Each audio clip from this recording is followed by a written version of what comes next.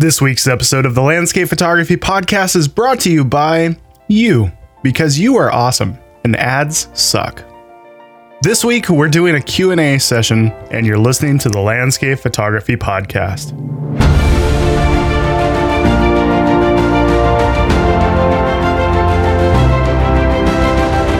As always, this is Nick Page, and thank you guys for listening this week.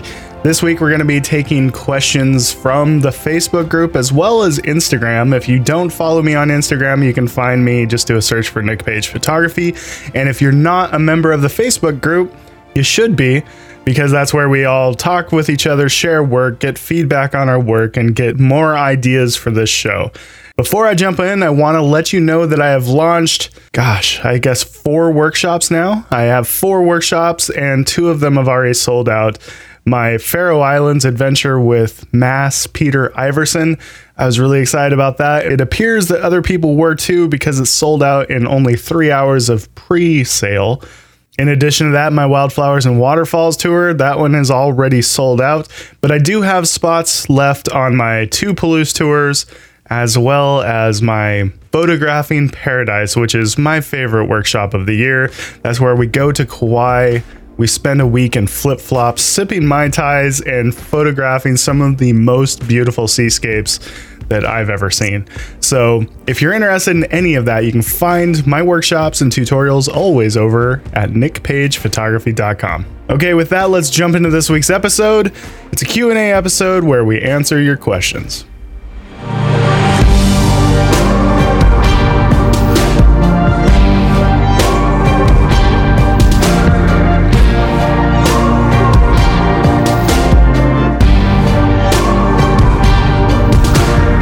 First question is about Wacom tablets.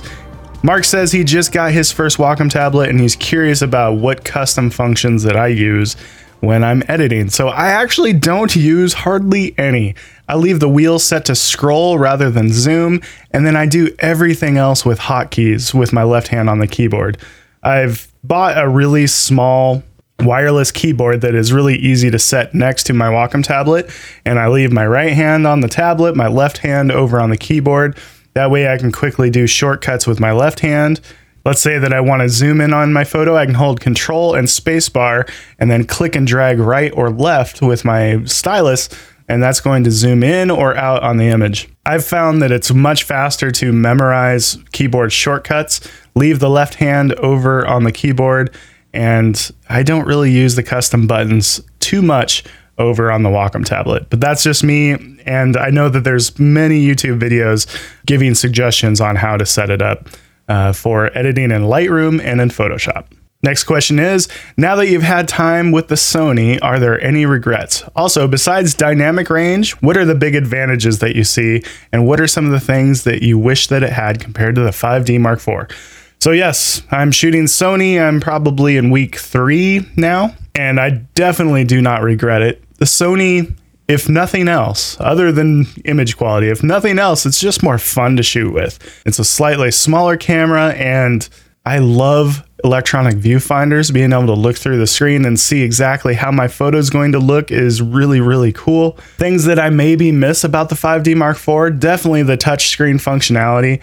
The Canon 5D Mark IV implemented touchscreen technology much better than Sony has so far. The ability to touch to focus and take your photo, or to touch or use the touchscreen when you're navigating through menus, that makes things so much faster. Also, I miss just the terminology used by Canon.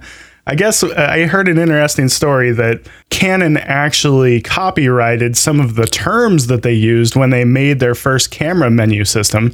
And for that reason, Nikon and Sony and all other camera systems that come after that, they actually can't use the same terminology because they'll get sued, which is kind of crazy, but I guess I can understand it. So I do miss some of the just common sense terminology, like highlight alert. That's what I wish it was called, rather than zebras, things like that. But there's been a lot said about Sony menu systems and how most people don't care for them and how hard to navigate they are.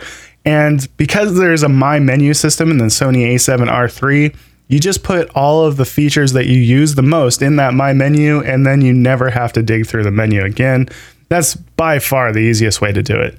I also love all the customizable buttons on the Sony a7R III. I think there's like 8 customizable buttons, and you can quickly and easily get to everything that you're looking for. I just love shooting with a Sony a7R III, and that's not even talking about image quality. The image quality blows away my Canon, in my opinion. So definitely no regrets. George asks, what do you do when the light is not good? So it depends on whether we're talking about if I'm on a photo trip or if I'm at home. If I'm at home and the light isn't good, I typically golf, or I do something else to make myself busy or useful. I plan that next trip. But if I'm on a photo trip and the light isn't good, I'm still attempting to make use of the time. So there's several different ways that you can make yourself useful when the light is not good. First of all, you can, even when the light is not good, there's always something that you can shoot. Sometimes you can go into a shady, foresty area and you can find images there, or you can stay up and do night photography if it's a clear night. There's typically always something that you can shoot. It all just kind of depends on the type of light that you have that day. But if the light is just not working, let's say that it's a flat overcast day and the only types of scenes that are available to you are those big wide angle shots. So you leave your camera back at the hotel or wherever, and you just go scout and you try to figure out and find all the different possibilities for compositions. And you do that when the light's bad. That way, when the light is good, you know exactly where to go and you have a game plan. So you either scout or you make do with what light you do have. Stanley asks, looking back over the last year, in what areas of photography do I believe I've improved, stayed the same, or regressed? This is interesting. I know that I have regressed in several parts of my photography. I am no longer great at portrait photography. I'm great at lighting. I can light a portrait really well, and I love doing flash photography and, creating really dramatic portraits, but I have always been less than amazing at posing people. That's just not my strong suit.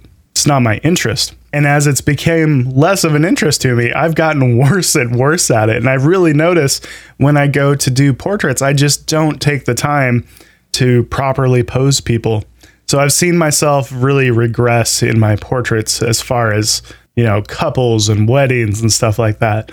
I think I probably stayed the same with sports and stuff like that because it's a little bit like riding a bike. Once you have the ability to kind of see where a particular play is going or to be in the right place, you kind of always have that. And it comes back pretty fast. But I definitely feel like I have improved with landscape photography. And I mean, if you look at the types of photography I'm doing, I'm improving at what I'm doing the most of, and I'm getting worse at the things that I'm doing the least of. And that just kind of makes sense, right? Whatever you're practicing, whatever you're doing, that's what you're going to get better at. And for me, I'm getting better at landscape photography, but getting much worse at weddings. Greg asks, there are a lot of landscape photographers out there, and there are a lot of great workshop leaders out there, but the two are not completely congruent. For those that are looking for a workshop, and when Nick's workshops are all filled, how does one figure out which opportunity and leader is the best fit? This is a great question, and it's one that I've wanted to broach on the show for a while, but I haven't been able to work it into a conversation. There is this growing number of people leading workshops out there. Pretty much every Instagrammer with a large following is leading workshops now. Every YouTube personality is starting to lead workshops out there now. And it's not always that they have great teaching abilities or that their photography is particularly amazing. A lot of times it's just that they have the marketing base to be able to market to people and sell out workshops. Just because they can, they are. People looking for workshops really need to keep that stuff in mind. There are several things that you need to look for in a workshop instructor to make sure that you're going to have a good experience. First of all, you need to make sure that the photographer is creating work that you are interested in creating yourself. So that's step one. But step two is to try to make sure that that person is also going to be able to and want to teach that to you. Not all photographers are great teachers. And not all photographers are really interested in sharing all of their tips, tricks, and secrets. The ones that are will typically have lots of tutorials or places on the internet where you can see their teaching style in action, whether it's through some kind of video tutorial or speaking engagements, stuff like that. People that they teach in multiple ways. And most workshop instructors will have places on the internet where you can kind of Facebook stalk them or YouTube stalk them or whatever, stalk them and do a little bit of research on them, make sure that you like their teaching style. The next thing is you can have a really great teacher, but if they are somebody that you really don't want to spend a lot of time with, you're not going to enjoy your experience with them. So make sure the personality matches. If you're a very serious, stoic type photographer that really wants to take it serious, maybe you shouldn't go with somebody that is super lighthearted and cracking jokes all the time. And vice versa. If you're somebody that's really lighthearted and you want to hang out with someone that's really lighthearted, you probably don't want to go with the really dry PhD workshop instructor. So research not only their photography, but try to research examples of their teaching style and examples of their personality, because those three things are going to matter a lot. Paul asks, is it possible to make a living as a landscape photographer without supplementing income, selling workshops, tutorials, YouTube, podcasts, and revenue?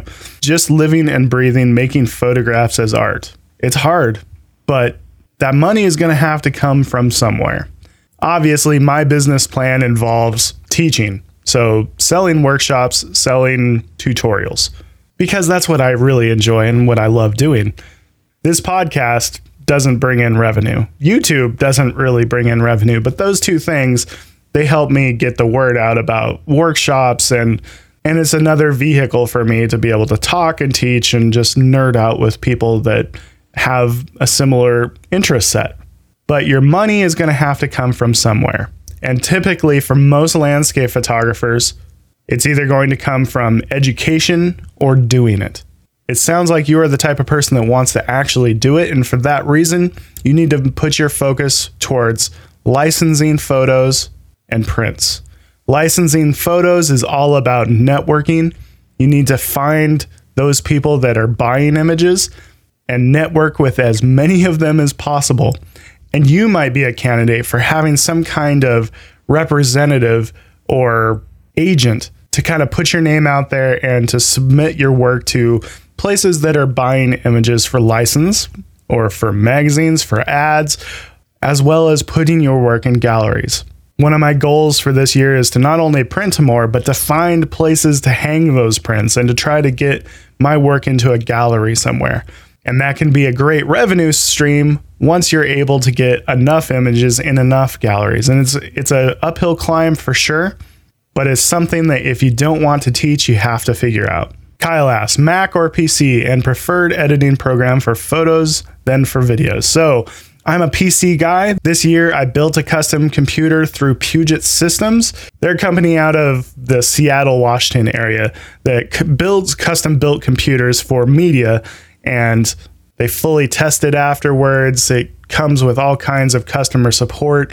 And for people like me that don't have the time or the knowledge to build their own, it's a great solution. I think I ended up spending about $6,000, somewhere in that range, $6,000. And my current workstation that I'm working on right now has an 8-core i9 processor, 64 gigs of RAM, a video card with 11 gigs of built-in RAM, 4 internal hard drives, and just all of the connectivity that you could want. It is an absolute beast. I built it with the idea of trying to spec it out almost to the level of the new iMacs, only for a fraction of the price. So I've always been a PC guy for that reason. You can build them, and you can build them much more affordably and much more powerfully than a Mac without that Mac price tag. I edit in Lightroom and Photoshop, mostly Photoshop. I do all of my cataloging and then basic raw adjustments in Lightroom, then round trip over into Photoshop, do the heavy lifting over in Photoshop, and then I save it and I catalog it inside of Lightroom. For videos, I always use Premiere Pro And because I have a podcast, I also use Adobe Audition. So I'm pretty much Adobe, because it makes sense for me because I'm using so many different types of programs from Adobe that $50 a month, it's a decent deal. Any plans for future workshops in Greenland, Patagonia, or Norway? Yes and no. I think that Norway and Patagonia are so heavily trafficked right now. That's where every single photographer seems to go, that I don't feel like people need me to go there too. I don't know that I could go there and do anything different than what people are already doing. Greenland, however, Greenland calls to me. Greenland is just so beautiful and rugged and different. And I know that there are some workshops going there for sure, but not nearly as many as, say, Patagonia or Norway. I really want to try to avoid just being part of the herd of photographers going from, the one spot to another. Patagonia and Norway, it's part of that photographer migration that happens every year, and I'm going to try to avoid that. It's painful because I really want to go to Patagonia. I might go and just shoot it by myself once, but I don't want to be just another photography group down in an area with, 30 other ones. And that's kind of how Patagonia is looking right now. Steven asks, how often do I go out and have no luck? And does it ever get to me? Yes, it absolutely gets to me. It doesn't get to me as much as it used to. I used to suffer from severe depression if I got just totally skunked on a trip. Nowadays, I'm more accepting of the fact that I'm just not going to get great photos every time I go out, and that has to be okay. I would say that when I go out, if I can get one decent photo per day, I'll be happy. And it doesn't always have to be the big, iconic, epic landscape. In fact, oftentimes it's not, because it takes special conditions for that to even line up. A lot of times for me, it's, some abstract picture of a tree or something, and that can make the day feel like it wasn't a total waste. But I still get that depression that can kind of kick in. If you totally get skunked, you start asking yourself, man, are you really a photographer? I thought you were Nick Page. Nick Page should come away with a photo. And I put a lot of pressure on myself sometimes, and it makes it difficult. But I realize that you're not always going to get good photos. It's just hard when you don't. Ed asks, lessons learned in traveling abroad to shoot landscapes. In other words, what do you know now that you've done many international trips to many locations that you did not know when you first went abroad? That's an interesting question. Thing that I know now is how annoying tourists are. It seems like I spend the majority of my time when I travel abroad trying to avoid tourists and trying to go where the tourists are not. One of the things that's allowed me to do is to explore places that are not just part of the typical area. The first time you go to a location, you're always going to the same spot that everybody else is going to. And you guys probably know this about me. That hurts me just a little bit on the inside. I want to be different somehow. I want to set myself apart somehow and to feel like I'm just part of the herd. It just hurts deep on the inside somewhere. And so by trying to avoid those tourists, a lot of times I'm able to explore places that I wouldn't have explored before. The other thing is to go there when other people are not going there. That allows you to be there during different conditions. And I've also learned the importance of shooting sunrises when you're traveling to destinations. Shooting sunrises can eliminate probably 80% of the people. The only other people that you're going to be contending with typically are going to be those early risers and the other photographers. And there's typically far fewer photographers than there are other types of tourists. So shooting sunrises becomes incredibly important. But I think mostly the thing that I get the more that I travel is just the importance of being respectful. It's easier for me to put myself in the mindset of the person that lives in the area now and to think about what it must be like for these people, let's say in Iceland, that can remember a time before all these tourists. And now they see all of these just, busloads and busloads of tourists going through what used to be this untouched land and screwing it up. I don't want to be more of that problem. I want to be as respectful as I can and respect the fact that there are people that live in these places. This is not just Candyland for photographers. It's also somewhere where someone lives. And it's a little bit easier for me to put myself in the shoes of the people that actually live there, especially now that I'm friends with several of them. Jack asks, with the way technology is rapidly evolving, how do you think it's going to impact professional photography as a profession in the future? That's another good question. Cameras are getting so much better. I really notice it when I bust out my iPhone and I'm like, holy cow, I can't believe that I can take this photo with my phone. That's crazy to me.